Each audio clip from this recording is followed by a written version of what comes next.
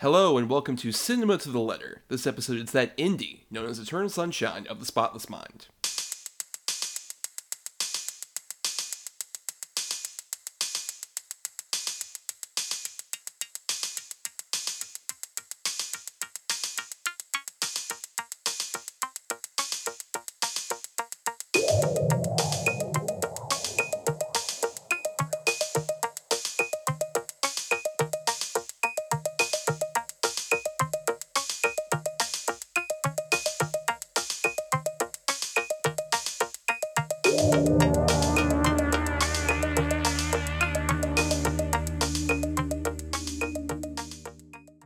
On Cinema to the Letter, we break down the very nature of cinema, letter by letter. For each episode of a film miniseries topic, we cover 6 films that fit a C for classic, I for indie, N for new, E for egregious, M for masterpiece, and A for atypical. Because who doesn't love an acronym, am I right? I am Thomas, and I might not remember... Did I host a podcast with you, Brian? I think? Some vague memory, I'm not sure. Oh, you definitely probably got your brain washed because of that. Hi, I am Brian, and I also have cried in my car listening to a Beck song, so I really related to this movie. Of course, for sure. But we're not the only ones here, Brian, because we have another guest on. She's a writer in her own right, and you might have heard her on previous podcasts that used to exist on this feed. Miss Lily Lavens. Lily, how's it going? I'm great. How are y'all? We're doing great. We're not crying at all. No, like Brian definitely mentioned. Not yet. No, the night is young. That's true for that. But so we sent you a list of movies, Lily, that we were doing for this season. You immediately jumped on to this one, Eternal Sunshine of the Spotless Mind. Why did you want to come on for this one in particular? Well, it was difficult because you picked a lot of classics. This is such a quintessential millennial, even, whatever's before millennial and after Gen Z type movie. I think that so many people relate to, connect to. Charlie Kaufman has that effect on people, I think, no matter how out there he goes, he brings it back to a place where I think a lot of people can relate to. And I hadn't revisited this one in a while, so this seemed like a perfect excuse to rewatch and analyze my feelings on it good almost 10 years after I watched it the first time. So I wasn't prepared for how I feel about it now, but it was like a no-brainer. I had to rewatch this. It's so good. Yeah, I had a similar thing where I hadn't watched it in a while, but I recently got the Kino Lorber Blu-ray, and I was like, I finally got to play it. I finally, this was as good excuse to saying, like you mentioned, but it's also interesting just because given our season that we're doing here, which is one Oscar, it's interesting because this feels kind of like the quintessential example of particularly like a new millennium Oscar-winning like indie movie, for especially like it won for Best Original Screenplay. It feels like definitely one of the great examples of like a movie that was so culturally significant in terms of like the critical sort of like darling face of it that everyone was like, well, we gotta give it something. Let's give it Best Original Screenplay. We're not gonna give Kate that Best Actress award. Not yet. We gotta wait for the reader. Because that's exactly what she deserves it for. Yikes. But would you agree with that sort of sentiment of it, Brian? Like what this kind of exists as to like in that description for the Oscars? Yeah, I mean, for sure. Charlie Kaufman has this thing of like he is a really, really talented screenwriter that has very weird ideas that I think appeal to people who are like maybe have not seen a lot of weird movies, like like Oscar voters, especially around this time. But for me, like this movie, I watched it in high school, which is kind of the perfect age to see this movie, I think. Yeah, 100%. And I related to it way too much. Yeah, I mean, it was I think it was my introduction into Charlie Kaufman, and I think for a while I thought that it was one of the movies he had made or that Spike Jonze had made, but yeah, I didn't really know much about Michel Gondry at the time, and despite the fact that I had seen I saw The Green Hornet in theaters for some reason, which I think I did too. I think it was a slow time for movies. Yeah. I did as well. It was Seth Rogen. It was January. Right, we needed something. Right. Exactly. Also a movie that I own 2 Blu-ray copies of this movie. I was gifted it as like I guess as like the movie person. People were like, oh, we'll just get you a Blu-ray. You like this movie, right? And someone got me a copy of this movie. So I have 2 copies of it. But yeah, I hadn't seen it in a really long time. And I was kind of like a lot of movies, I feel like that you watch in high school and kind of like really cling on to. I was a bit nervous to rewatch it, Yeah. but it still holds up for me at least. Yeah, well, I had a similar thing, though sadly that's a bit longer of an experience as, I believe, the oldest person of this trio. Where it's like I also hadn't seen it since high school, but that's a bit of a longer time for me. But yeah, there's that weird thing that you're talking about where it's like the movies that you would put on like your wall as a poster not framed. Like Yeah. those are the movies you always worry about, like, is that gonna just like suck so hard now that I have some kind of wisdom at this point? And Eternal Sunshine feels like in so many ways, because it is very 2004 in particular, like it would just like be one of those movies that has not aged well in now the 20 years since it originally came out. But yeah, it's really interesting, especially considering, kind of a big thing that intersects with Oscars here is Jim Carrey, who is, I think, just one of the most fascinating figures in sort of like 90s to 2000s kind of like mega stardom, and how he kind of like just piddled off after a certain point. But there was that time for a solid, I don't know, like 5 or 6 years where he was really gunning for the Oscar buzz kind of thing. Like after like Truman Show, and then leading to like Man on the Moon and The Majestic. There was that weird period where he wanted to really be treated seriously after being the clown, which I find really fascinating. Though I am curious, Lily, what's your relationship to Jim Carrey?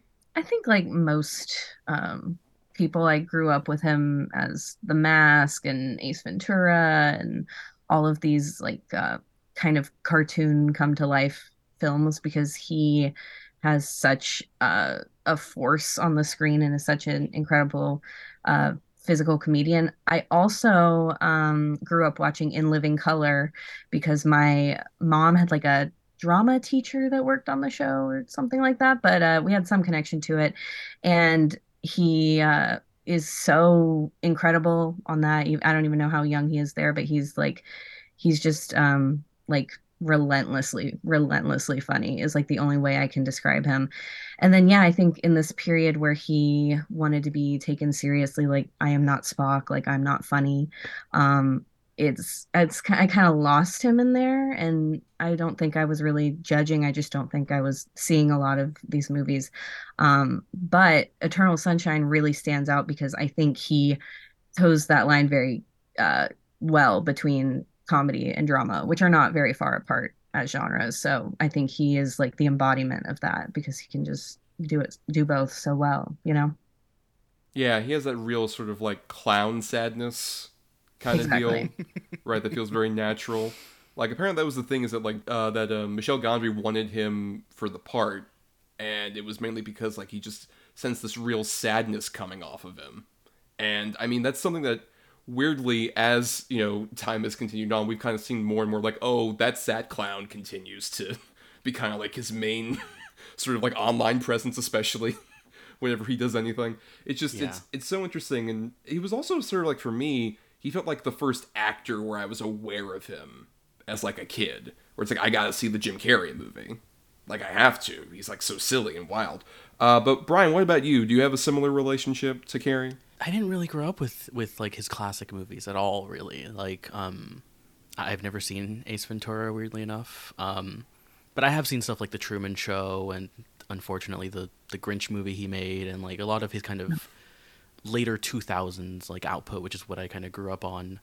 And then of course, both Sonic movies, which he's genuinely great in. But yeah, like I think I always kind of knew of him. He was always just there. He's one of those actors, and he's, really one of a kind, right? Like he's one of those just one of a kind actors in Hollywood. And even as someone who didn't grow up watching his movies, like I knew his kind of thing, right? Like I would see like, I would catch a movie of his like on TV for like 20 minutes or something, and I'd be like, oh, I know Jim Carrey. But yeah, I mean, I mainly know like, I love The Truman Show and I love this movie, and those are both more of his more dramatic roles, more of his like, quote unquote serious roles that he's taken on. He's so great in this movie, I think, and it's kind of insane to me how he can kind of I don't understand how Michel Gondry just like dialed him really down because there's not a lot of Carrey-isms in this movie, but I love him. I think he's great, and he's just such a fascinating figure. Like Thomas said, you and I were talking about him like recently, and his just kind of career and like where he is now and everything, and it's so weird to look at him now. The real perspective to have with that, because like when I was younger, I always thought like, oh, like Ace Ventura and The Mask, those came like one year after the other, right? No. 1994 is this crazy year where he does Ace Ventura, The Mask, and Dumb and Dumber. And those movies make $750 million in 1994 money in 1 year. It's so fucking crazy. And I think that's the thing, is that like he is just like this guy who like his stardom started up so quickly that by like The Cable Guy a couple years later, he's making like $20 million off of that, and the first actor to ever do so. And then leading into like sort of the serious period we're talking about, it feels like you can definitely see that sort of, I mentioned that clown sadness of him just being like, I'm like entertaining for the crowd, I'm in front of everybody, I'm doing all these voices, my face is distorting itself right in front of you. And I think that really weighs on him. And I think it's really shown that it feels like he kind of like stretched himself out. And this is just like the husk of a plastic man. But yeah, you know what? We've been talking about Carrey. Let's go ahead and just jump into the movie now. We're going to play the trailer here now for Eternal Sunshine of the Spotless Mind. My name's Clementine, by the way. I'm Joel. Do I know you? Change your heart. I had the best night of my entire life. Look around. I love you. In order to recapture what you had, It's 3 o'clock. I'm crawling out of my skin. Change your heart. first you need to forget what you've got. Okay. It will astound you. My name is Joel Parrish, and I'm here to erase Clementine Christianski. I need. I'm erasing you and I'm happy! By morning you'll be gone! This is a hoax, right? I don't want this anymore! I want to call it off! Starring Jim Carrey and Kate Winslet. Eternal Sunshine of the Spotless Mind. Easter Monday at 9 on 4. So, Eternal Sunshine of the Spotless Mind came out March 19th, 2004, from French director Michel Gondry, who has a very curious career, was initially known for doing a lot of music videos, and Brian Anderson, you've watched a lot of his music videos in the last couple of days. I watched a few research. of them. Yeah. Especially just because he's made music videos for a lot of artists I love. Like he did a Radiohead music video. Of course. He did Bjork music videos and like a Daft Punk one and stuff like that. And like, yeah, a great music video director, but his movie career is very odd. Which, I mean, Thomas, I think you're more familiar with his movies than I am. Is that right? Yeah, I've seen a fair amount of them. Because, I mean, his first feature is Human Nature, which I saw fairly recently, which was an interesting one because it's the first collaboration with Kaufman. And it's basically about, like, Patricia Arquette is this woman who has grown up, like, ever since she was younger, she was super hairy. And it turns out she's, like, very much related to, like, pygmy chimps. And they find a male who's played by Rhys Ifans, who is, like, has a similar kind of, like, hairy vibe. And Tim Robbins is, like, the scientist who's researching about all this. And he was in a relationship with Patricia Arquette. It's weird. It's not a great movie, necessarily. But you can see kind of, like, some of the Michel Gondry, like, sort of forced perspective and, you know, that kind of, like, fun stuff that, like, we end up knowing him for. But then his next feature would be Eternal Sunshine of the Spotless Mind. And then I've seen his unfortunate person to bring up at the concert movie, Dave Chappelle's Block Party, which is a really good concert movie, though. Like, that's, like, where the fucking Fugees reunited in, like, 2006 for, like, that particular one. It's interesting. It's a fun concert movie, even if Dave Chappelle shows up. But then The Science of Sleep, which I haven't seen before, but feels very kind of twee 2006 indie like we were talking about. Yeah. And then Be Kind Rewind, which is a fun little movie where, like, it's basically about, like, Jack Black and Yazin Bey, formerly Mos Def, play two guys who run a video store, and it turns out they demagnetize all the tapes accidentally, so they just do remakes of the movies with, like, cardboard and shit. So they do, like, The Lion King, but there's, like, a cardboard line and shit like that. It's a very sweet movie, honestly. It's very cute. And then The Green Hornet, which we all have seen, apparently, and we all, I'm sure, love dearly. Right? One of the great superhero films. I haven't seen it since I saw it in theaters, and Same. And I want that on the record, actually.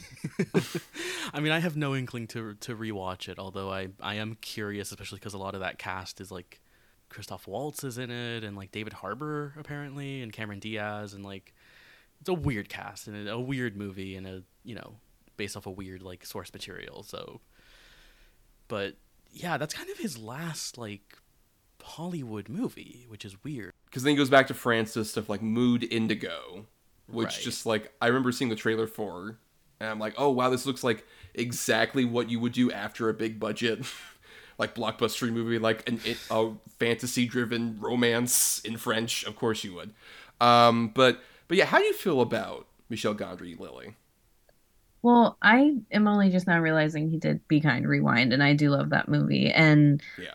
I was watching a little like behind the scenes featurette from Eternal Sunshine, where that I'm sure y'all have seen if you have the DVD, but they're just talking with people in the cast, but mostly Michel Gondry, and basically he's talking about how wildly creative he is, and he looks at the things that are not possible and he laughs at it, and he takes it as a challenge and he's going to do it. And what I like about Be Kind Rewind is how creative Jack Black has to get. And anything with Jack Black, like sign me up. But it's not something, I mean, his filmography, I would not connect any of them to one another. I just am kind of amazed at it. But I guess with the Charlie Kaufman collaboration, I could see it in like the descriptions of that Human Nature movie and stuff. But from the just brief interview I watched with him, he does or did seem like an interesting figure. And I wonder what happened to him, because I see echoes of this movie, particularly its visual style, and so many other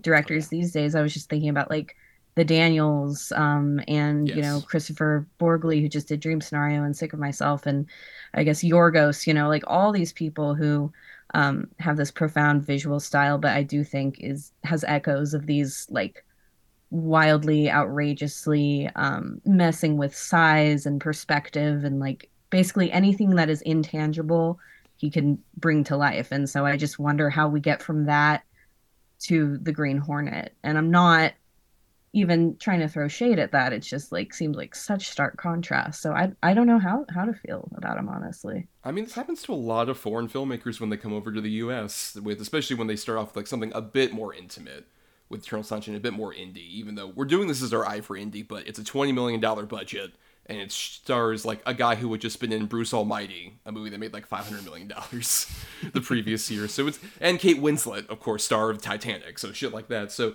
it is that kind of Oscar indie where it's like, it's not quite indie. But in any case, it still feels like a very like odd, interesting movie that grabs people's attention. So Hollywood's naturally like, let's put you into a slot. How about this Green Hornet movie we've been trying to make for a fucking decade? Sure, you can do that, I guess. But yeah, I think the only real connection I see, even in some of Green Hornet, is sort of that you mentioned, like that DIY aesthetic that's kind of there with like the forced perspective and a lot of like the cardboard stuff that we see, and stuff like in Be Kind Rewind. There's that kind of like familiar, almost like we're kind of making this from patchwork. Like the music video I was actually watching right before we got on here was the one he did for the White Stripes. I believe it's called The Denial Twist, which like it starts off with them performing on a weird version of the Late Night with Conan O'Brien stage, and it looks exactly like the stage, but it's just small, and they're normal people like performing in it, and there's like a little person with a Conan cutout face that's just like moving around like, here are the White Stripes, everybody. So it's that kind of like weird, surreal, dreamlike, as it were, state that fits perfectly for this movie. And I think it's also made this, we'll probably get into more, like, this is one of the most influential movies of, like, the 2000s. For sure. Like Lily's mentioned, you see so much of the ripple effects from this movie forward. To go back a bit to, like, his kind of creativity, I think, is, like, when you watch a lot of those music videos, like, you understand why he was given such a chance to work in Hollywood with big actors and everything, because like there's so much creativity in like all of those music videos that he made, and so you get why Hollywood was like, we'll let you make a movie. Like he is such a creative person. I mean, as much as it is very 2004 with like obviously just the outfits, the hairstyles, the music, right? Like the F slur. Yeah. Right, true. Yeah. Very true. but even just the kind of romance element of it, I think, is still really relevant in a lot of movies now, and just feels very modern. It's weird to think that this is 20 years old at this point, but it feels like it could have come out in the past decade or so. It doesn't feel like it's dated, really, besides that F slur, which is like she says it, and you're just like, oh, Kate, what are you doing? Yeah. Rose, what are you saying? Yes. Rose, no, stop. Not to jump too ahead into like the cast of this movie, which is insane, like insanely, what a cast. But like, I can't imagine seeing like, and this is someone I just watched all of the Lord of the Rings movies like a couple weeks ago. It's very weird seeing like those movies and then seeing Elijah Wood in this movie, because his look is so scummy, and then everything he does is so like scummy and like awful. He's an awful person. And it's just so weird to get that after like seeing him as Frodo, who is like so sweet and like just such a lovely, lovely character. But yeah, just his goatee. Oh, yes. Unforgivable. Absolutely insane. And particularly, like, even his hoodie, like, feels douchey just as he's wearing it. Yeah. Yeah, but he is great in this movie, as is everyone in this movie. I mean, the whole cast is just really, really great. And, like, I mean, we can kind of, I guess, dive into more of them, but, like, Kate Winslet is really incredible. And, like, I assume you guys, as a bit older than me, kind of really grew up on, like, Kate Winslet, especially in Titanic, I would assume, right? Yes, 100%. Yeah.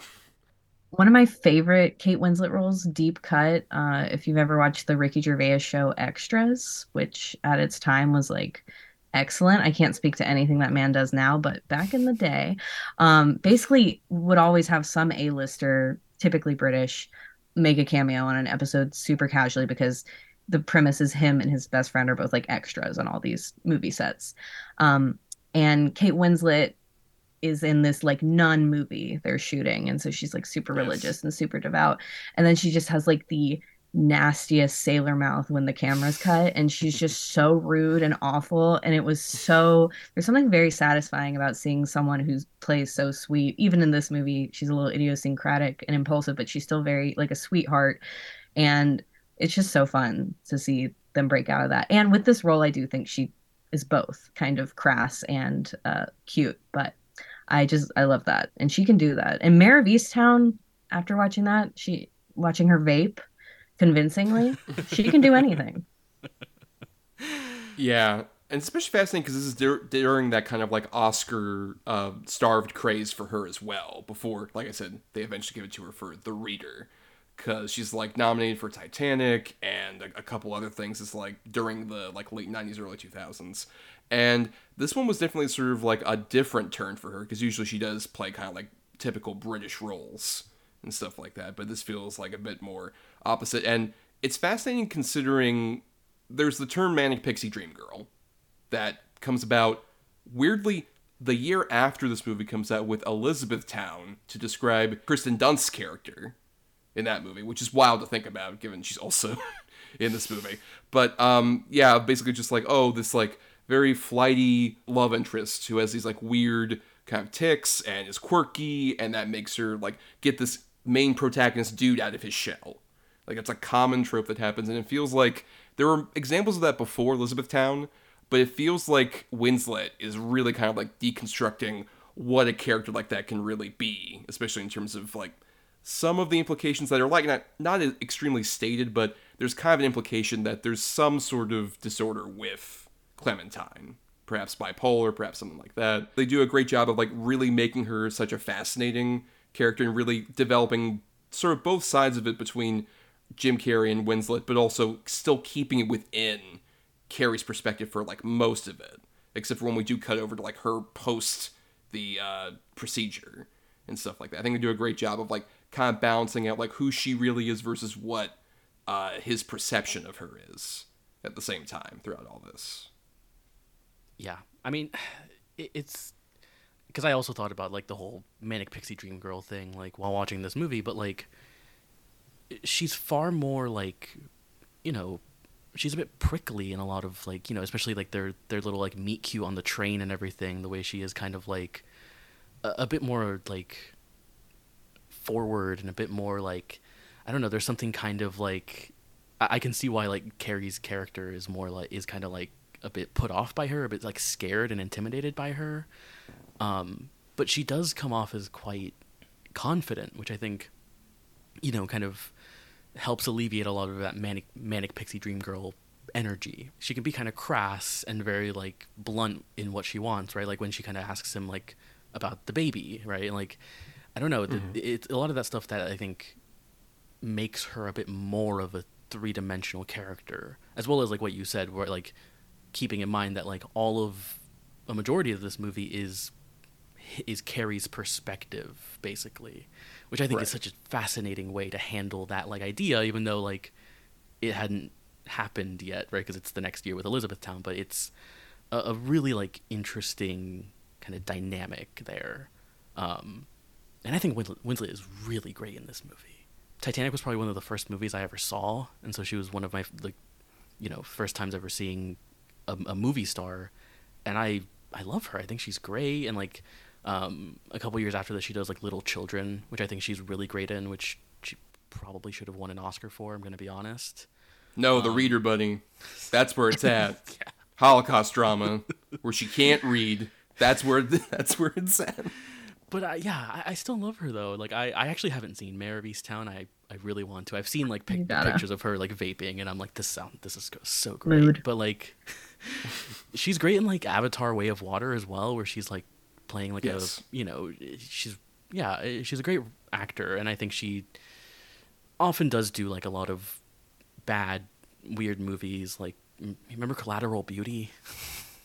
Like, oh boy, do I remember Collateral Beauty. Never forget Collateral Beauty.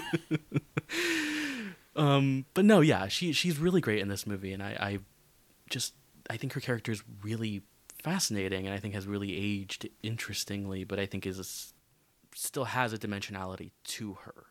Charlie Kaufman is really excellent at revealing people in like a methodical, careful way. One of my favorite movies is Adaptation, and I just love the way that each character is introduced and how their relationships to each other morph and evolve just as they do in real life, but at a different pace because we're watching a movie.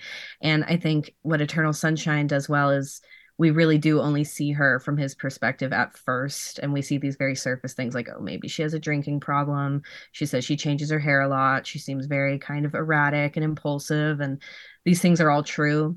And then what you find out is also true is she's also very sensitive, and she tries to connect with him. And what always breaks my heart is just her saying like, I want to know you. Like I want to know who you are. And it doesn't seem like she's asking for much at all. And she's very caring and sweet, but also the reality is it's not the easiest thing for people to do sometimes. So I think they just do a really good job of not giving away all that at once. And where other manic pixie dream girls might lack is that you kind of get a lot of surface level aesthetic things and not always a ton of depth, but I think she has it. Yeah, I think a big part of that is like the initial scene where we see her where she's on the subway with on the train with Jim Carrey. I think that, and also the scene later on that we do get where like we actually find out how they first met on the beach. I think both display that kind of thing where she comes over to him after she sees him kind of like over awkwardly to the side, kind of looking at her and not really knowing what to do, where she sees it like, oh, this is another person who feels kind of outcasted. So I do want to kind of like having a conversation with them, trying to know a bit more about them, like you're mentioning, Lily. And I think that's what makes her instantly very warm, but at the same time, you can tell why like these two people are attracted to each other, and then why later on that relationship just falls apart because they're two just like personalities that can't really mesh in an actual like stable relationship for very long. She takes his chicken. That's true.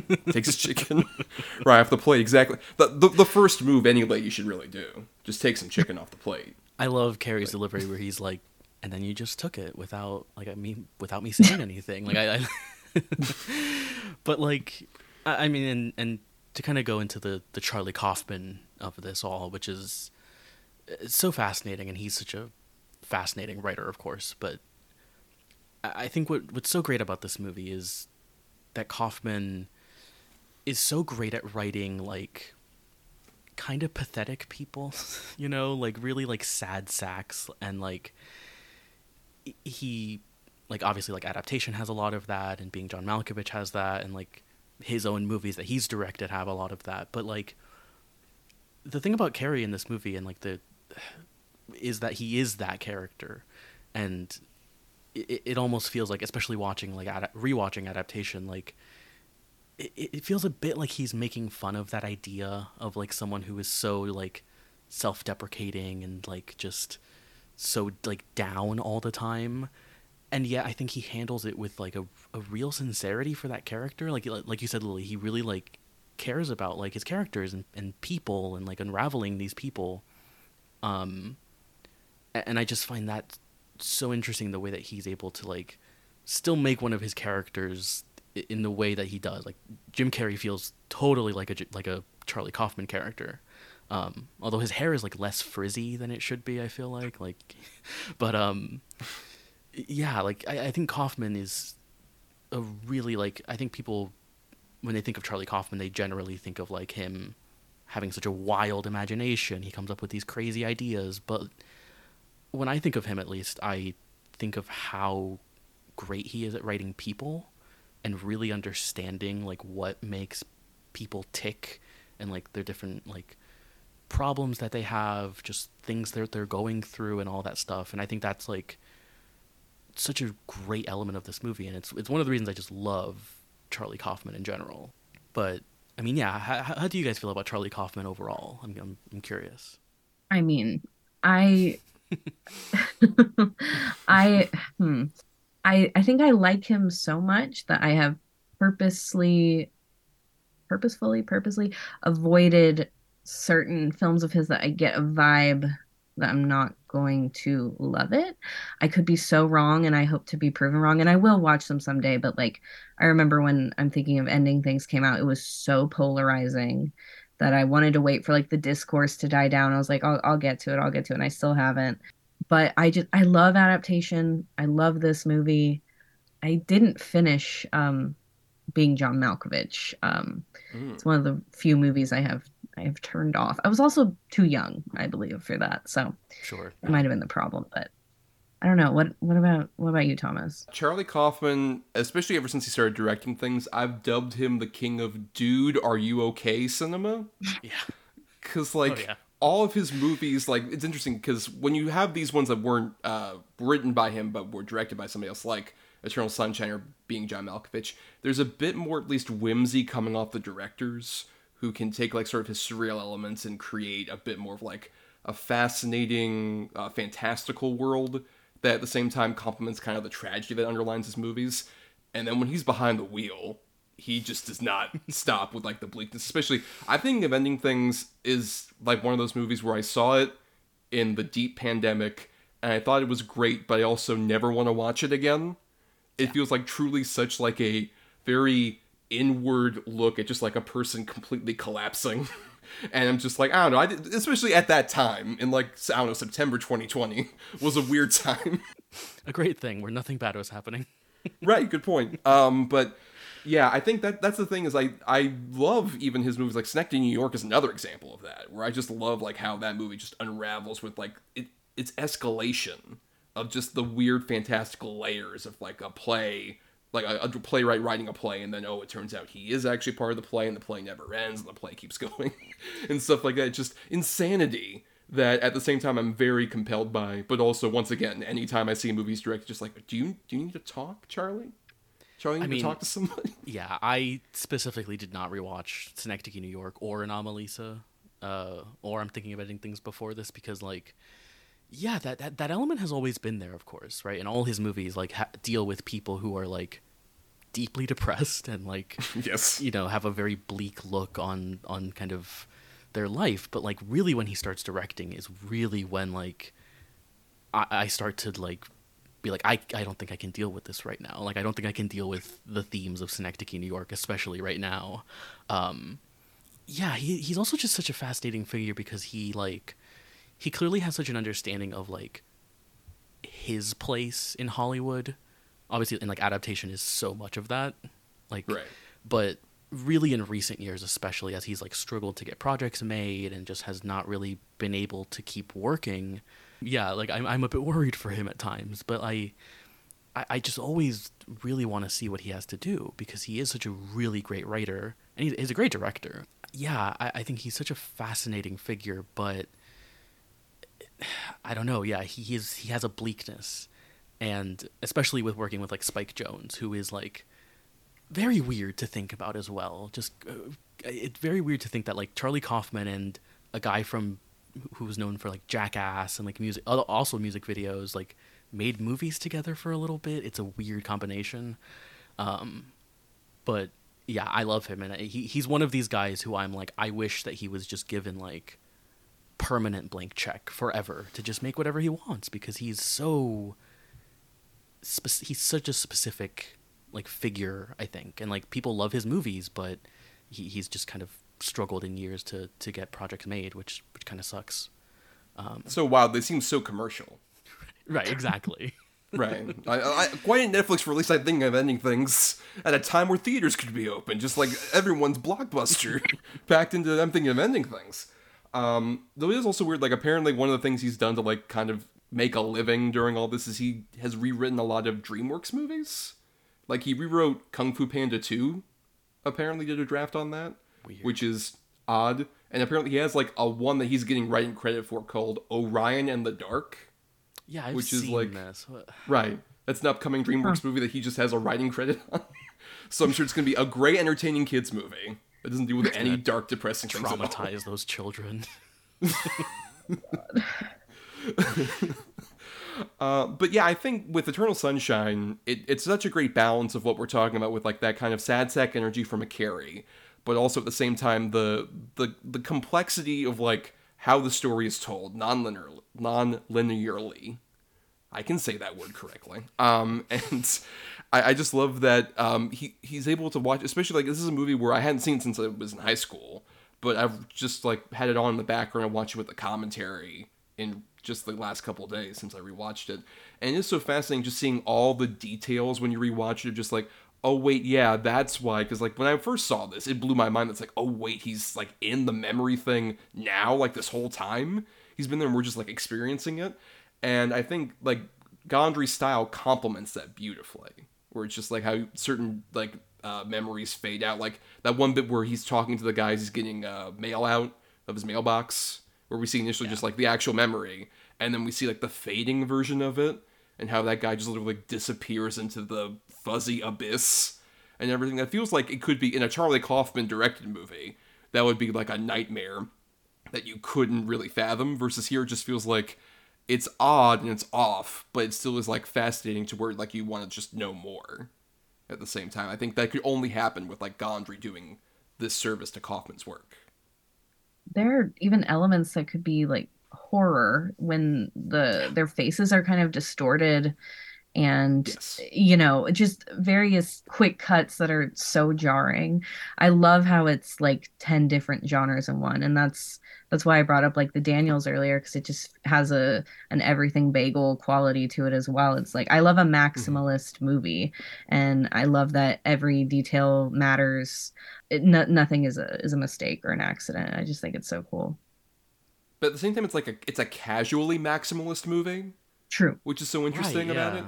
Where it's like there's so much complexity, but the style of it is so like grounded in DIY. That like the scene where Carrie's like sort of entire world is breaking down. He like goes up to Elijah Wood in the bookstore and turns him around just the back of his head the entire time. It's a really cool effect. Right. That has like kind of like a weird nightmare quality, but I was watching a behind the scenes thing of how they shot that, and they just had Elijah spinning around in the chair for a while. So then they would just map on like the back part just throughout with like later in post production, and it's like that's how simple that effect is, but like it's so unsettling, but not in a way that like once again in a Charlie Kaufman movie you would be like in a corner crying about it. I mean, there's so many details I love like that are kind of like, because yeah, it is a maximalist movie, right? It's doing a lot, and a lot of those like, you know, I think of them as dream sequences, but they are like when they're in his head and going through all like the memories and everything, like they feel dreamlike, and yet they are like so a lot of them are quick, right? Like there's like one scene and then we're moving on, and a lot of like the effects there are kind of weirdly subtle sometimes. Like I love when they're I guess it's when, thinking of it chronologically, after they're at the Montauk house and he goes to like her job at Barnes and Noble, and you can see like all the books like slowly like disappearing one after, and it's not like drawing your attention to it, but it's just slowly happening in the background, and it's just a really like simple but really effective like effect. Like that one, particularly the one where like all the books disappear and then he like suddenly goes through Jane Addams' doorway. That's just very that's casually. the transition. Yes. It's a really like great transition, and I think that's like a Michel Gondry thing, right? Like that's kind of one of the things he does in like a lot of his music videos, of just like transitioning from two different points in the story just seamlessly, right? And he does it a lot in this movie, like all of the mind stuff when they're just like I guess they're trying to like hide from Tom Wilkinson, like trying to find them in the dream. It's very weird, but like all those sequences are just really seamless and really bleed together in a way that I just like found really like beautiful still and feel very dreamlike, which I is a weird, it's a very interesting marriage of Gondry and Kaufman, kind of doing those two like nightmarish but dreamy and hazy kind of things, which I love. To the degree that that's how I kind of like imagine when I think of like me having a dream or me like experiencing a memory. It feels kind of like this, where there's obviously like a movie like quality to it, but there's also, like we're mentioning, kind of like the environments bleed in between each other. It almost feels like you're kind of like on a stage and like the sets are moving around and stuff like that. Yeah. And I like how it's also like feels like diminutive, but just quirky and whimsical, because it could, like I said, could just be horror, like you said, like a nightmare. It's all very still like there's a charming quality to it, because which I think is necessary, because on paper it's a very sad story. And I remember avoiding this movie for years because I have a phobia of sad movies and everyone told me it was sad. And so shame on those people, because it's actually like a very healing movie, I think. Or it can be, but part of why it is because it is so dreamy. It is so whimsical and nice. And I also, just another like aesthetic technical element, I love how the science fiction is so like mundane and casual. Like we're talking about these casual maximalism thing, all the chords with their tech at his place, and it feels also like remnants of the 90s as well, but that kind of existed in the early 2000s. But it makes it all feel so much more real, like this could actually happen at some point in some time. Which is weird to think about this movie as a sci-fi movie, which it is technically. Yeah. But like, I love all that stuff. Like the device that he has to like wear on his, like they put on his head, and like I love Mark Ruffalo's like little laptop that he has, which is such a very like early 2000s laptop. Yes. I love the way that it is kind of handled in that like you said, it's very mundane, and it's very like it's their job, and it's just very casual, and it's not over explained really, and yet you get it so quickly, and you get what's happening, and it's just, I don't know, really well done about that. But I think like the movie as a whole feels very almost light on its feet in a weird way. It doesn't feel like you were saying, Lily, like the kind of quirkiness of it, where if Charlie Kaufman had directed this, I feel like it would have definitely like felt overbearing and very like oppressively sad. But I think Gondry really adds that lightness and that like weird quirkiness to it, which is weird to describe for this movie because it's also dealing with like very heavy topics. I think it helps that it's quirky but not twee. Precisely. Because like there's a version of this movie that also would be much more twee and annoying and wouldn't quite work as well. Like honestly, I think of that with something like Me, Earl, and the Dying Girl, which I think is a movie that definitely loves this movie. Yeah. And I don't think is nearly as good as it thinks it is. I was gonna say 500 Days of Summer, but that's a better example. God, I hate that movie. I like Me, Earl, and the Dying Girl for me too. For the record, but I'm a bit alone on that island. But yes, either of those aren't a bad example of that to me. Should we get into more of a bit more of the supporting cast here? Because Well, I mean, you were mentioning Ruffalo, and your background, we should mention, Brian, is Ruffalo and Kirsten Dunst dancing in their underwear. An amazing sequence. So good. Truly. Yes. Especially for, like, the weird, like, it's such interesting comedic relief for, like, while this is going on, inside Jim Carrey's head, he's, like, at the pond that's frozen over where all the, like, lights are turned off, basically, and Kate Winslet gets, like, dragged. Like, she's in an Evil Dead movie and shit like that. Meanwhile, they're dancing while high. I love it. I mean, it's definitely an HR issue, but I think it's really funny. Look, there's a lot of problems with their work ethic, I would say, based on this. Like, I love that they feel like people who have been at a job just long enough to where it's like, nothing's ever gone wrong.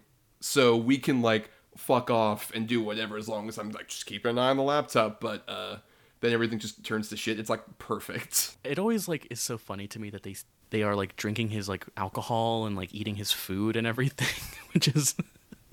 It's such a, like, shitty thing to do, but I just think it's so funny that these guys, like, they do this job, and then they're just always, like, just drinking people's alcohol and, like, just stealing their shit and everything. And, like, when Elijah Wood is talking about, like, Clementine, and he's saying how, like, when we did her, like, I took her underwear and everything, and Mark Ruffalo is like, do you know what, like, how unethical that is? And then they both have, like, this, like, weird, like, laugh that is so, like... Yeah, and they just start laughing. But it is interesting because it's, like, in a movie that explores so many what ifs, it's, like, if you think about what if we did have the technology to do this, and what if this was, like, you know, another capitalistic endeavor, like, this would absolutely happen, unfortunately, with anyone. And I'm not even trying to say it's, you know...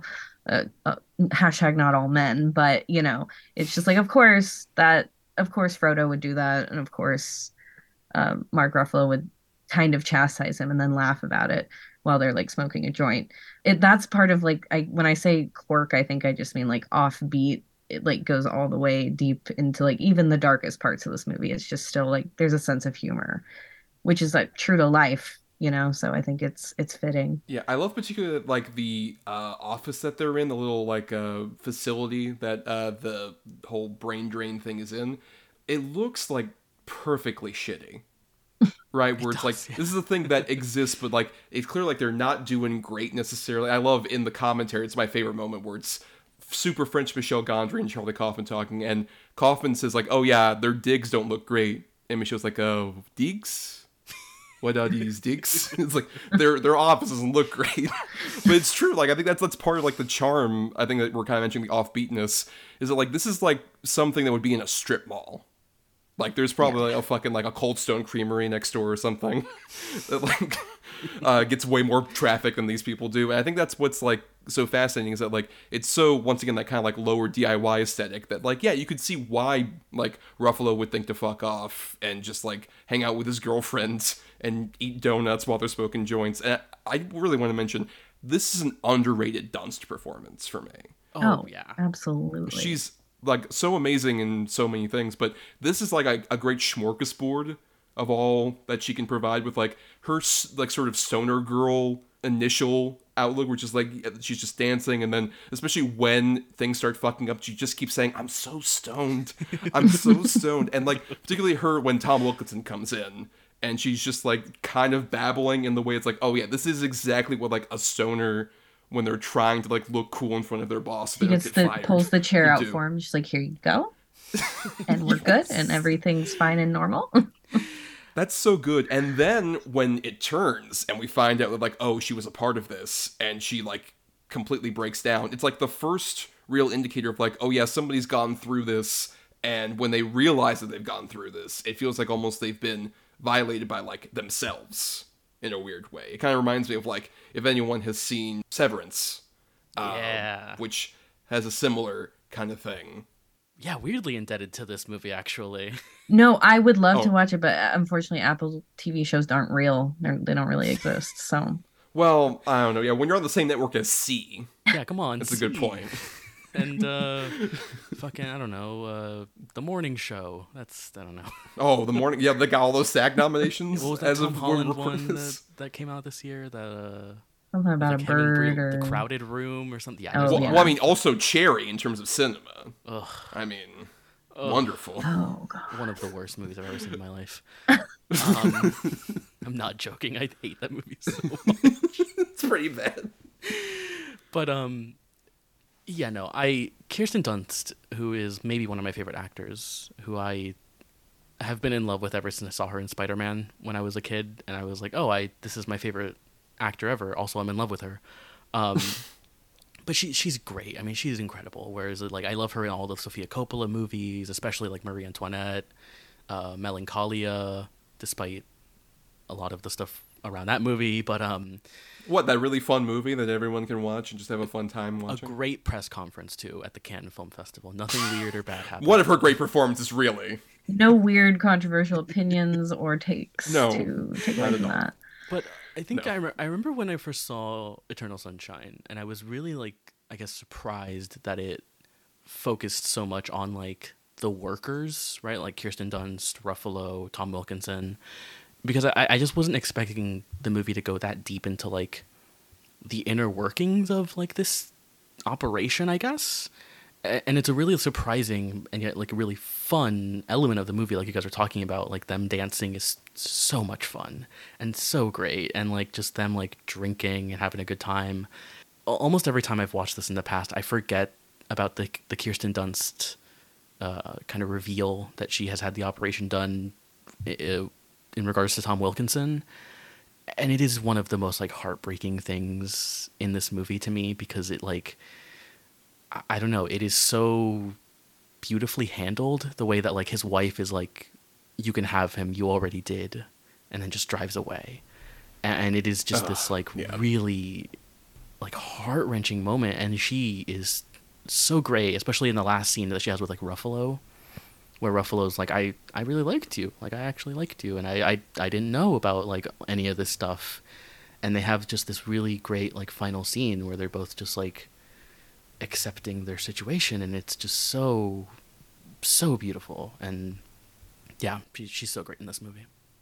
By the way, shout out, you mentioned her kind of Deirdre O'Connell plays Wilkinson's wife, Yes. who has like 2 scenes in this movie and fucking rocks it, especially that scene you're talking about. I totally forgot also about how deep we go with these supporting characters as well, and Kirsten's role in it too. And I think it's brilliant because it kind of drives home the point of the whole film. If by this point in the movie you haven't like learned anything, it kind of makes it all real for me, at least, because there is just such a like freewheeling or almost stream of consciousness type experimental vibe to everything we're seeing with Jim Carrey and Kate Winslet's characters, and just seeing their relationship out of order.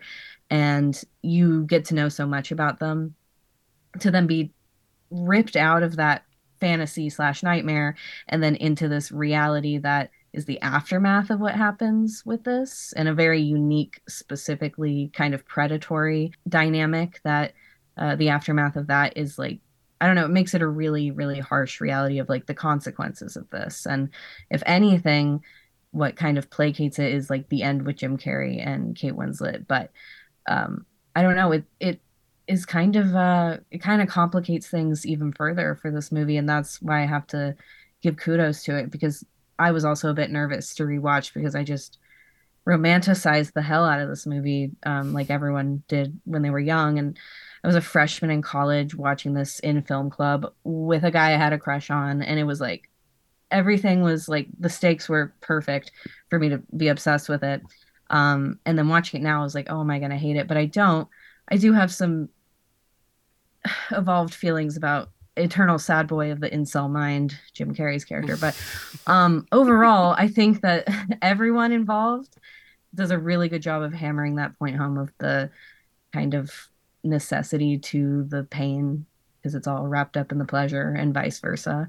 Sorry, I kind of rambled about that, but No, I'm curious a bit more about some of those like sort of negative things, because we've been very positive and glowing about this movie so far. So go ahead. I love it, and I'm not trying to shit talk. I think it's just like the film is simultaneously self-aware and delusional, but that's how I think humanity is. So, and Charlie Kaufman gets it more than anyone else. So I don't think anything is a mistake or bad. I love when Clementine says toward the end, I'm not a concept, I'm just a girl looking for a piece of myself, which I think is both like beautiful, profound, deep, and also kind of like hashtag just girly things. Like it's kind of a very simplistic uh thesis, to this very complicated woman. It's like, that's like the core of her. But I think that's true to most people, and we just saw it like very much zoomed in on one couple, but then even in the little bits we see with the supporting cast, we see just how complicated people can be and how awful we are to each other, how much we want to like each other and other people to like us, and how we mess that up in the process. And I think if he were a perfect character, if Jim Carrey were a more likable character, I don't think it would work as well. I don't think their dynamic would make as much sense. So none of it is bad by any stretch. I just think I was a lot more attracted to Jim Carrey the first time I watched this, and be like, oh, he can be sensitive too, and not just goofy and crossing his eyes. Watching it now, it's like he's still charming. I just think it's like I don't like what he says to Kate Winslet, man. I can't get those mean words out of him. I don't think she's as mean to him as he is to her. I think that's my only Right. gripe. I agree. Yeah. And I think that's part of what's interesting about this movie, because we talk obviously a lot about like the romantic angle of it, but even on just like the level of like memories overall, like when it displays that, it is such a movie about like that feeling you have where it's like, oh yeah, remember when I was a kid and I did this dumb thing? How fucking dumb was that that I did that shit? Like it has that kind of vibe of like looking back with like so much regret about a relationship, and then like by the end of it, it's all about kind of finding, well, at least there were these like little moments that we cling to that are kind of happy. And I think that's what's fascinating about particularly like the ending with Carrie and Winslet kind of like finding each other and then realize like, well, maybe, I don't know, maybe those guys just fucked it up. Maybe we can like do different. And it feels kind of like a weird thing where there's the more hopeful reading on that like maybe they can drag it and do like a better job at it, which feels more like the Gondry side of things. Versus there's also the Charlie Kaufman read of like, if we forget our past, we're doomed to repeat it, literally, in this case. And I think that's what's so fascinating is like I think it kind of straddles both those things, and like you mentioned, like the kind of messy, complicated human way.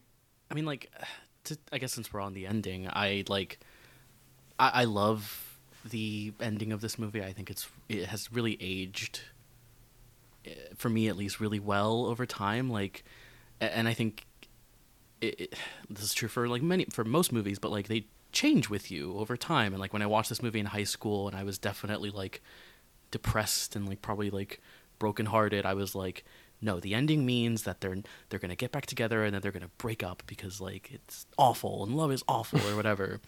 But I think now like it is such a complicated ending, and I think it's a really like, for me at least, my kind of take on the ending is that like it is these two people realizing like, well, there's the chance that we just like this doesn't work out. Like I always think like her line when Carrie is like, I don't think those things about you, and she says, but you will. And like it's this idea of, yeah, it could end really badly, but part of it is the memories, like literally like the whole movie is those memories, and like creating those memories and experiencing like life and love and all of those things, which I just is very bittersweet to me, because like there is always that chance of like, well, maybe they do break up because like they discover these things about them. But I think the journey and the experience is part of it, which I don't know, it really kind of still sticks with me even after seeing it like so many times. That is interesting, because I kind of had the reverse thing. I remember when I was a kid and I saw this when I was in high school and I hadn't been in a relationship. There was that kind of thing of like, oh no, but like Kate Winslet, she's so charming and goofy. She's so wild. Like she can get me out of my shell too. And now, revisiting, it's just like, oh man, yeah, this is all moving so fucking fast. Like we mentioned, like they meet each other on that train, and then like they're back at her apartment, and it's just like, oh yeah, you think about having a kid and stuff like that? It's just like, whoa, hold on. we're really cooking with gas all of a sudden. And I think that's what's really fascinating going back to is like, you mentioned that kind of bittersweet quality. Kind of like really realizing that we're just like, I don't know, people are just like fucked up, man. And they went through, like, everybody goes through their own weird shit. And then you try and kind of like make it coalesce together. And, sometimes it's like, sugar and honey, and sometimes it's like fucking oil and water. It just doesn't fucking match up. And I think that's what's fascinating. You can see why these two, like I said, are like attracted to each other, and why they would kind of have that almost foolhardy, like, no, fuck it, let's do it again. But also, it's just like there's certain like human incompatibilities that, you know, who knows what happens with their second attempt at the relationship. But I think it's a movie where, like you mentioned, Brian, it's all about like, look, this could fuck up, but who's to say we can't try again? Kind of thing is like interesting, even though it's, you know, like I said, that Charlie Kaufman cynicism is still lingering. Yeah. Throughout a pall cast over the whole thing. Even like right before the very end, but like toward the end, I love when I think she says it's gonna be over soon. What do we do? And or no, I guess it could have been him saying it, but someone says enjoy it. I like botched that by not knowing who said what, but I think it's when she says it at the beach house, right? Like yeah, it's a yeah, memory. yeah. Yes. I just love that, and I feel like that's also a very like in summation part of the movie and its message, and I love that because it's good and the bad all together all the time all at once. Hey. That's almost a movie.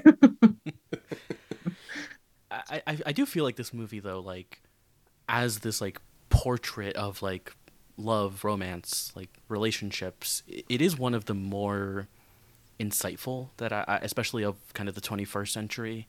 I think like it all these things that we're kind of reading into it, but I think a lot about how this movie has like aged, and especially now in like 2024 watching it, and like I don't know, I was thinking of like the equivalent of this like procedure is like when you like break up with someone and you have to like go through your like Instagram and like delete all of like your pictures of like being with them, or like you go onto like their Instagram and see that they've deleted all your pictures of you, and you're just, it is that like weird heartbreaking thing. But like I don't know, it's a really interesting way that I think this movie has aged, and watching it now I thought a lot about that for some reason.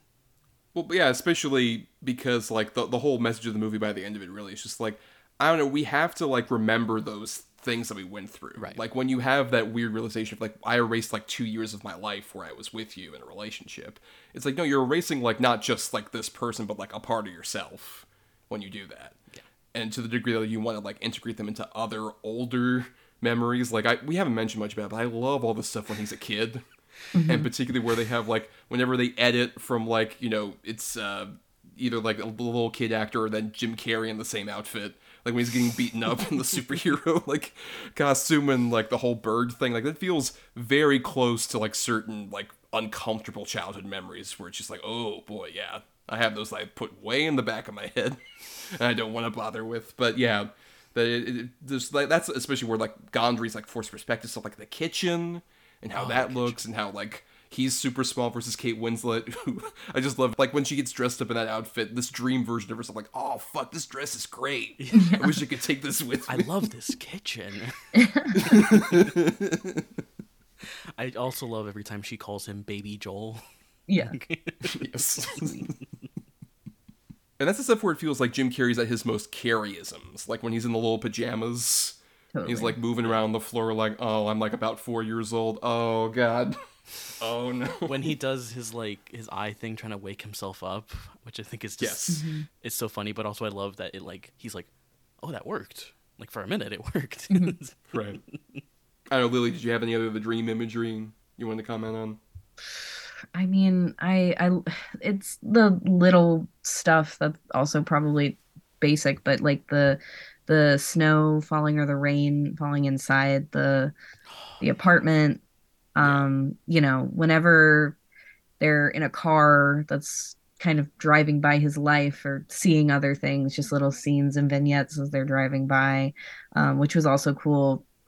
Watching this behind the scenes thing, and them talking about there was like one guy in particular who was like, yeah, there were a couple scenes where there was a car inside of a building, and I thought we were done with that, and then we had to reset because Michelle said there was another scene, and he sounded like really curmudgeonly about it.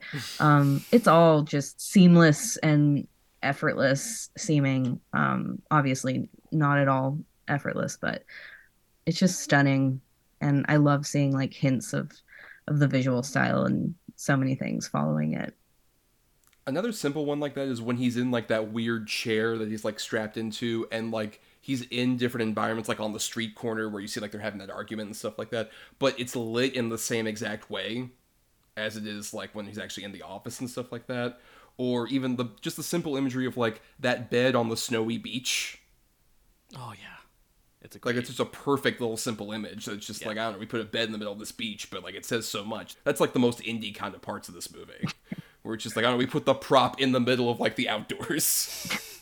It's classic indie. I love when he's a kid and he's taking a bath in the sink, and it transitions from like that to like I think it's them watching like the movie, like the drive-in theater, and it like Carrie does like this, like, and he's like all wet, and it's just such a like very simple like effect where they probably just had like a bucket of water like off to the side of the camera and like whatever, but it's so effective in like just like we were talking about that like seamless moving from memory to memory like thing. I just love all of that stuff. Or even like when the wall disappears while they're at that drive-in. Yeah. And like digitally. This is a great example also of like really simple digital effects. As well. They're just like so seamless and perfect, especially for like this kind of indie budget. It just feels like, oh, we're just casually making like the entire world crumble. Subtlety is very powerful. True. Yes. Something that more filmmakers maybe should learn in a modern context. But also, we've mentioned a lot about the supporting cast. We haven't talked much about Tom Wilkinson, who recently passed away. R.I.P. Yes. Yes, and I know Brian and I will get more of a chance to talk about him because in a couple weeks we'll be doing our Michael Clayton episode. Hell yeah. Those baguettes. Nice. Yeah, those baguettes. Get ready, folks. Coming up. But Lily, how do you feel about Wilkinson? Maybe in general, but also in this movie in particular. Oh, he's wonderful. And I think just one of those actors who he's not a strictly character actor by any means, but he's just like in so many things that I think a lot of people don't know him by name, but they know his face. And yeah, I mean, I forgot he was in this one, and then just looking at like other Charlie Kaufman and Michel Gondry, or I guess it was Michel Gondry I was looking at. He's in a couple other projects of his. He's in Green Hornet. Green Hornet, that's what I was saying. Odd. Right. I did not mean to bring that up again. This is secretly a Green Hornet episode, everybody. Oh God. But he's got like a very like calming, warm presence, but can still inhabit a lot of different characters. But I think that's why he's so effective here, because he does seem like he could be the ring master of these kind of like crazy technicians that work for him, and they all really, it's funny and sweet how much they really respect him and talk about like how he's such a genius. And I think that's so interesting. And then reveal with him and Kirsten Dunst does complicate things, but I don't know if anyone could kind of balance that dichotomy or that kind of contradictory good guy, bad guy thing. I think he's a good pick. Yeah, especially when like he just has that sort of like working man, blue collar almost version of like a scientist in this case, where like I mentioned, because of like the office and everything. But when he's like doing Jim Carrey's blood pressure and stuff, and he's asking like, so is it brain damage possible? Like, well, the whole procedure is technically brain damage, which is a great line in the movie. But also like it kind of displays like his authority and his bedside manner that initially just like makes the whole front kind of work of this entire establishment. But then the moment like he picks up the phone, it's like, what's going on? Oh God, hold on. I gotta get over there. Like he has that kind of like, he's so tired. Even when it's not like him waking up in the middle of the night, he looks like he's just gone through a whole life. He has that kind of like great character actor face. He does look very tired in this movie. He looks tired in a lot of movies, and like Lily, you mentioned that he has a very warm presence in this movie, and like I agree. He looks like a doctor. Like I don't know. There's something about him in this movie that just looks like a doctor, but like there is something like in a lot of movies that is a bit menacing about him, and a bit kind of like, I don't know, there's like a hidden kind of menace there, which kind of like makes the kind of subplot with Kirsten Dunst, he adds to that complicated nature of that relationship. But yeah, he's so great and just really like nails the tone and like what he's doing and everything. I love when he's just working on the laptop, just being like, and he closes it and he's like, okay, I'm done, time to go home. And then like Ruffalo has to call him back in, like, you know, to finish doing the procedure or whatever. Like, yeah, but I love him in this movie. He's great. Yeah, and especially this was around the time like this and Clayton, where I kind of felt like, oh, this is one of those guys that I recognize. Like, he's one of the first character actors who I'm like, I want to follow.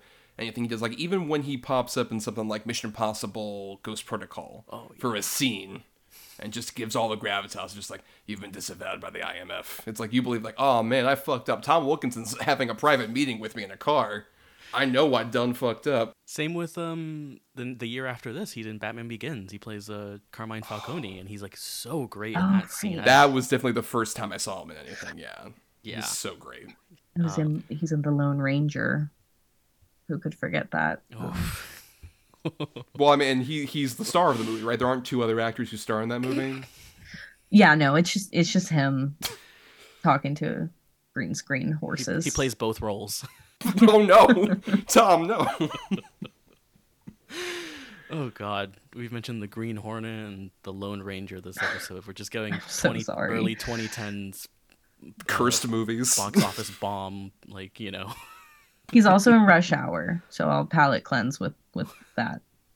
Not a complicated movie at all. No. Especially, no one directed that movie, right? God damn it.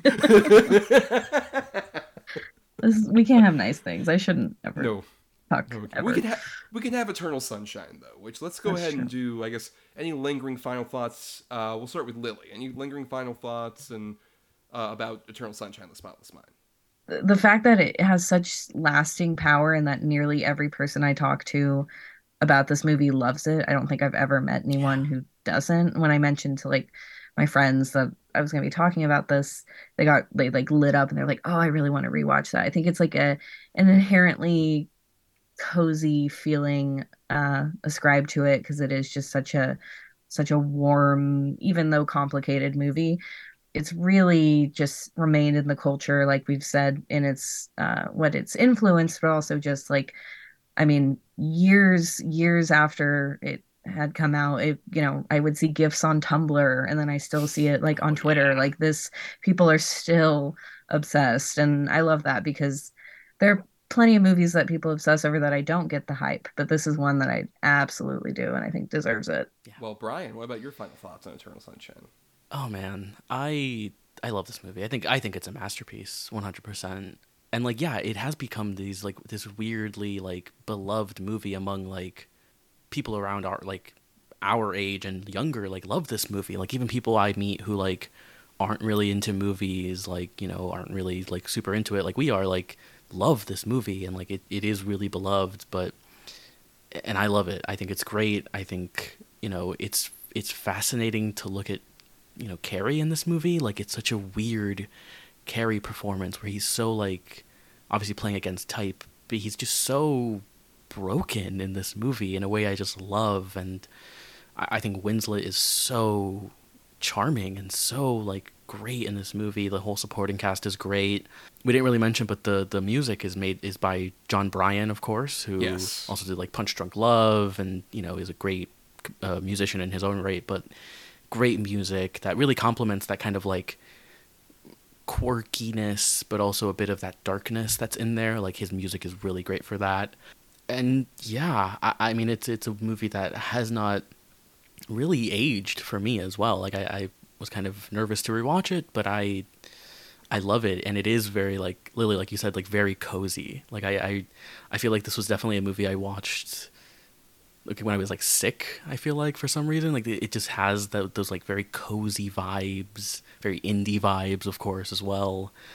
And yeah, I love it. I think it's maybe my favorite movie that Charlie Kaufman has ever, you know, worked on in any capacity. I think it's a really, like, as much as Charlie Kaufman I think has had a couple of like really lightning in a bottle moments with like Being John Malkovich, but even with like, I would say something like Synecdoche, New York, which has become kind of beloved over the years, I think this is his most fascinating and best work. And I love Michel Gondry's direction on this. I think it's great, and he just has a really, really keen style that I just really like. Is so fascinating, and I would love to see him return to, you know, making kind of movies in more of a capacity, because I think he's mainly been doing like TV and stuff. But yeah, I love this movie. It's very near and dear to my heart. Yeah, and like everyone's been mentioning, I was worried revisiting this, especially considering, like, I remember at the time when I first saw this, it was kind of like one of the more hyped up kind of, back in the day, the pass around a DVD movie. Because this was definitely a movie that I first saw where, like, I know one of my cousins was like, "Oh, you should watch Eternal Sunshine of the Spotless Mind, man. It's so great." And I remember, like, being just, like, my mind being blown by it in that way that we were talking about, where it's just, like, it's, what it's doing with, like, the untraditional narrative structure and how it's commenting on a lot of, like, very human things, whether they're, like, very, like, positive and flighty and beautiful, or the, like, really uncomfortable things we don't really talk about. And I think in that way, revisiting it, it kind of feels like memory, where you are just, like, looking back at something and you remember all, like, the big sort of, like, flashier positive moments. And then especially going back to it this time, it did remind me of a lot more of just uncomfortable things about myself to some degree, like you were kind of mentioning, Brian. But also at the same time, a lot of things that, like, how I used to feel back in, like, that high school age, but how I've grown at the same time. It does do that great thing where, like, a great movie grows with you, like was previously mentioned, where it's just like you see it from a completely different perspective every time, but it still has a lot of those great qualities that still make you, like, fall for it, even though it's for very different reasons than why you initially loved it. And yeah, that's why I'm glad, at least like 20 years later, it still really holds up. But let's go ahead and get into our usual segment here, Between the Lines.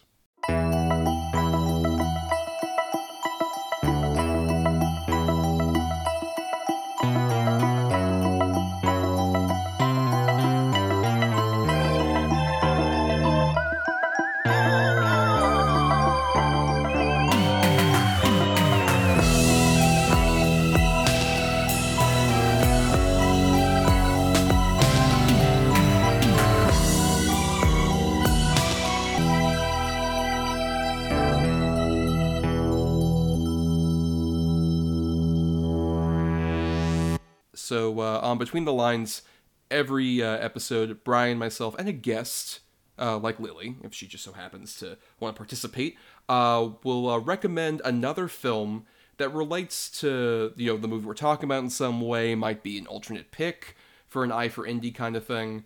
And my pick, I'm going to go ahead and go here first, is a film from 2007 that did win at least one Oscar. It is the Joe Carney film Once, which is this Irish movie that is about these two musicians. Literally, their character names are Guy and Girl, played by Glenn Hansard and Marketa Igrolov. I apologize, ma'am. I fucked that up so dearly. But at the same time, these two musicians who initially find each other were like, the guy has just recently broken up with a woman, and the girl is just kind of like, moving around trying to like find her place in this town and stuff like that. And they end up collaborating, and they start singing on buskers on the street, and they kind of start getting like a bit more of a following, and they have like more of a great collaboration that turns into a bit of a romance, and how that kind of develops and eventually kind of falls apart. Spoilers with this little movie, but it is a true indie in that it was made for like $150,000. So much more low budget than Eternal Sunshine, Mr. Michel Gondry.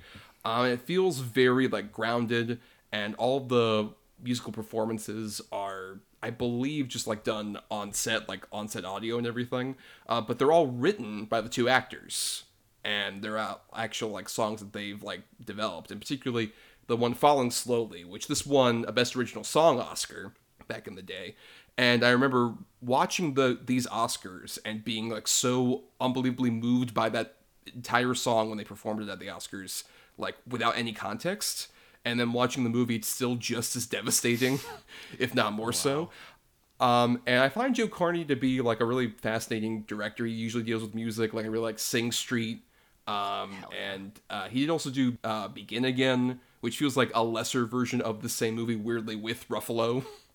Speaking to the current movie. But I think Once, definitely, I can see why people were like instantly fascinated by him with this movie. And I feel like it's definitely one of the ones from that Oscar period that has been a bit forgotten with time. And I hope to recommend it just so more people would watch it, because I think it deserves a lot more attention, a lot more love out there. I don't know, have you guys seen this one? No, No, I love Sing Street though. I was gonna That's say, a yeah, great, Sing yeah, Street's great. it's a great movie. Which yeah, I hadn't really dived into John Carney that much, and I honestly had not heard of this movie to be honest. But Yeah, yeah, apologies. I also called him Joe Carney, not John Carney. I apologize. well, you know him personally, so you know him by Joe. Yeah, That's true. Me and Joe go way back. No, yeah, I'd love to watch it though. It sounds great, and I think he has a really great his sensibilities for making musicals are really great. At least based on Sing Street, which I genuinely think about all the time, and I've been meaning to rewatch. So yeah, Drive it like you stole it, man. man, it's what a classic. But what's your pick, Brian?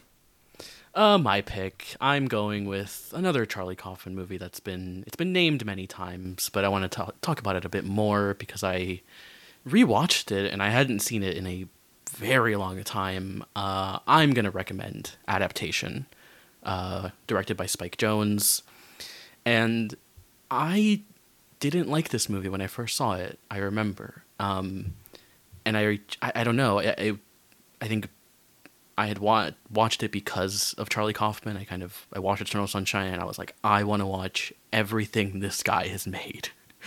And I don't know, it was a weird movie. It just really put me off for some reason. Despite like the fact that I love all of Spike Jonze's other movies, which this also serves as a PSA, which I'll get to in a second. Yeah, I loved this movie. Watching it again, I was really blown away by it. And just kind of this weird meta narrative that I forgot how perfectly it is integrated into this movie. Like, the movie you're watching is the movie that Nicolas Cage, who plays Charlie Kaufman, is writing, and he's got a twin brother also played by Cage, who is really great in this movie, by the way. Is like, as both characters in this is just really, really, really stellar.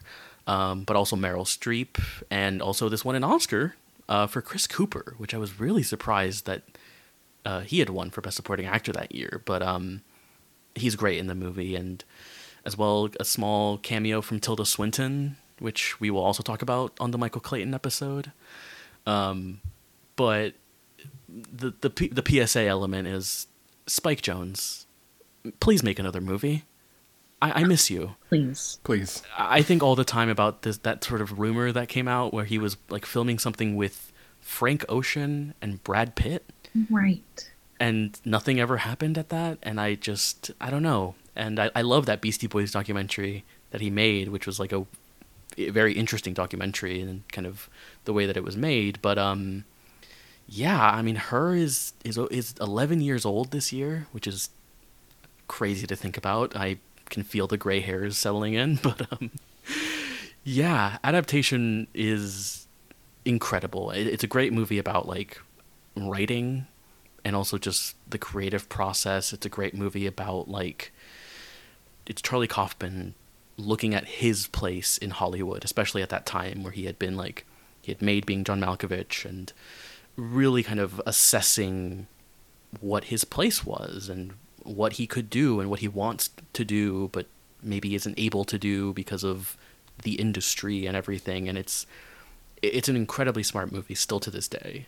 Lily, as you mentioned, you love this movie as well. I don't know. Do you have anything to add for Adaptation?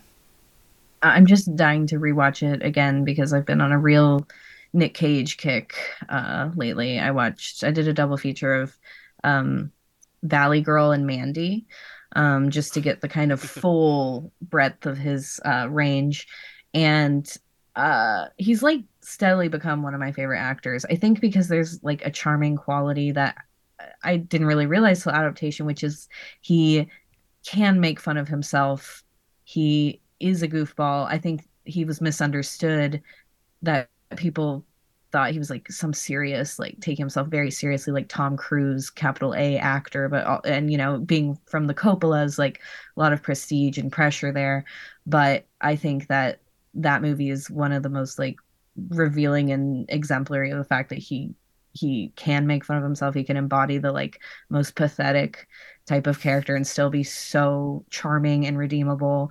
And it's also very satisfying that he's kind of split in two because you get such different perspectives on like the Hollywood machine, the people in it, the personalities, and the idiosyncrasies. So it's a great movie. I need to rewatch it. And Meryl Streep, Oh incredible. man, she's really great. It's a really kind of subtle, like nuanced like street performance. Not that she isn't that normally, but like it. I feel like she often gets kind of lauded for her like bigger performances, but yeah, it's a great street performance as well. She's a lot more down to earth and casual in that movie in a way that's kind of refreshing. Yeah, her like snorting the like the drugs off the table and If everything. you've Yeah. ever looked up Susan Orlean, who she's playing, her Twitter, I don't know if it still exists since the great downfall of Twitter, but she's one of the funniest people to ever be on that app. She is just so chaotic and so funny. I actually think Meryl Streep toned her down. Also, Susan Orlean wrote an article that became the movie Blue Crush, and I just think that's a fun fact. Yeah, and though, by the way, we were mentioning Cage earlier. We didn't mention this, but he was the first choice for the Carrie role in Eternal Sunshine, which I find fascinating. Yeah. Weird. Right. I love Cage. I don't know if he could play as like dejected and broken. I guess maybe like Cage in like pig mode, which I love him in Pig, but like I don't know if Right.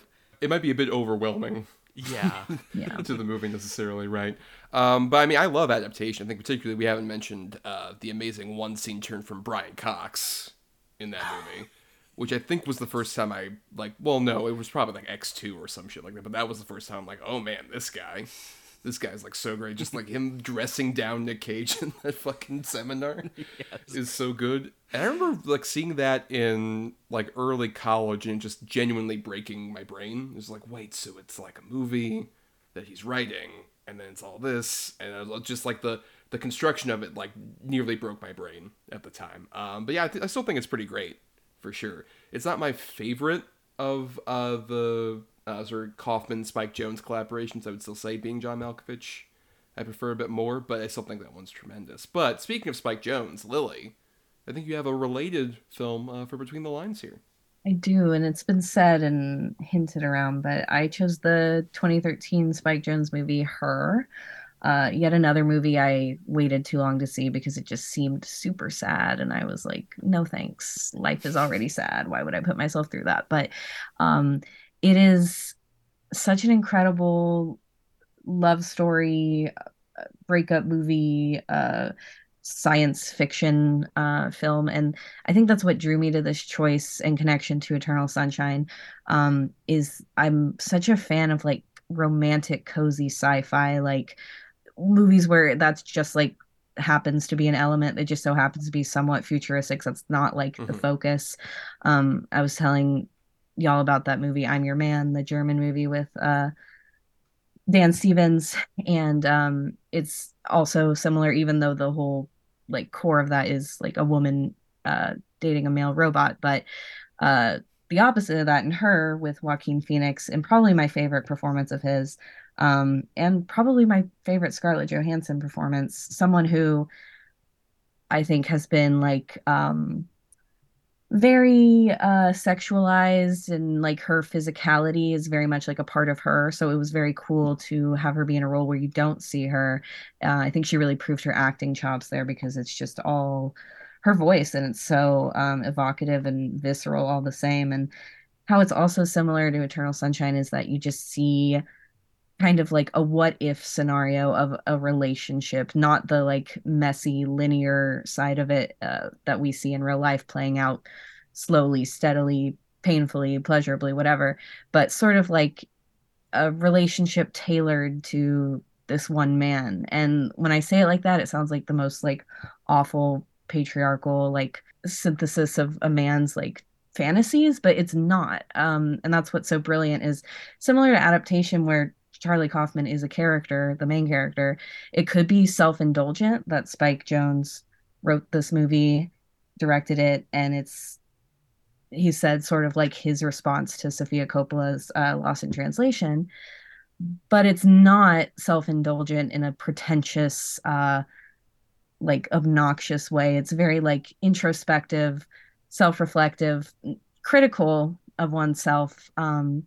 And I don't know, it's just not enough romances do that. It's either all pain or all like sappiness and saccharine. And, what I love about her is that it's very gut-wrenchingly, beautifully poetic, and heartbreaking, but also very silly and real. And also Spike Jonze is like a little animated character in a video game, like saying "fuck you" It's to so great. Joaquin. Like that over and over again will just play in my head. And it's awesome. But I'm just obsessed with like romantic, cozy sci-fi because God forbid there be any hard sci-fi with also a viable love story. But Peggy Sue Got Married, Somewhere in Time, like these romantic time travel ones. I'm a fan of that. Anything with like a side of sci-fi, I think is super cool. Here's a weird revelation about me. According to my Letterboxd, which I have used since about the time Her came out, I have seen Her 6 times. Oh wow. And it is kind of similar to Eternal Sunshine, a movie I haven't seen in a very long time that I am a little bit nervous to rewatch. But yeah, I loved this movie, and I Joaquin is so great. I mean, he's probably my favorite actor of all time, and yeah, there's something so like I don't know, you want to just give him a hug in this movie. He's so like, adorable in a weird way, and like I also think Scarlett Johansson is really great in this movie. It is a great performance, which is kind of odd to think about, yeah, because you don't see her body, but like you really get a sense of like her personality coming through the movie, and like she also just has a very distinctive voice as well, which I love. But yeah, and also a great supporting cast in this movie with like Amy Adams, like Rooney Mara, Chris Pratt is really good in that movie, which is weird to think Yes. about. Yeah. Olivia Wilde. Olivia Wilde is great, yeah, and like Bill Hader is in. He's like one of the chat like people. So is Kristen Wiig. Yeah. Right. Yes. Yes. But yeah, no, I love Her, and double PSA: Spike Jonze make another movie. Come on. Really underline it. But yeah, I love Her. I remember that was one of my favorite movies of like that decade, and I remember I didn't see it for like a long gap until like the last couple years. But it still like works so well for me. I think, particularly considering one, Scarlett Johansson was like a late addition because there was originally Samantha Morton on the set did like the like voice stuff, and she was gonna like be the final voice, and then Scarlett like dubbed over, and it doesn't feel at all like there's a disconnect whatsoever with that. It feels like perfect. But also, I just love the fact that with like the sort of sci-fi angle of it, that like it's this movie about like this weird relationship and how it breaks apart because of basically the singularity, which is amazing to me. It was like, I don't know, we're different people, you're a human, and then artificial intelligence that's grown beyond my the confines that humanity's put me in, so I'm going somewhere else. But maybe you might show up later. Who knows? Who knows? But yeah, especially also that it's like, of these sort of like near future movies, it feels like one of the more plausible ones. Truly. Yeah. Mm-hmm. Like I could see within 10 years we live in like sort of a Her society, quite frankly. I think all the time about how this movie kind of came out pre like Tinder and like pre kind of like that, Bumble, all those like dating apps and everything. And it's such a fascinating, like weirdly like prescient movie about that kind of thing. Yeah. And I'll underline as well the Spike Jonze, please make another movie. Please, we know you're listening.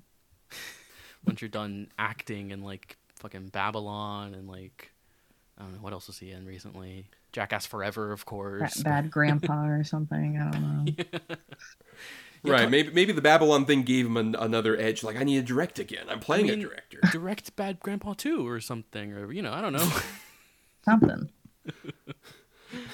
Jackass 5 ever do it. Sure, yeah. Jeff Tremaine can take a backseat for a movie. Come on. But yeah, let's go ahead and repeat our titles for everybody out there in case you want to add them to your watch lists and whatnot. My pick was the 2007 Oscar award-winning film Once. Mine was the 2002 Spike Jonze directed, Charlie Kaufman written adaptation. And mine was the 2013 Spike Jonze written and directed movie Her.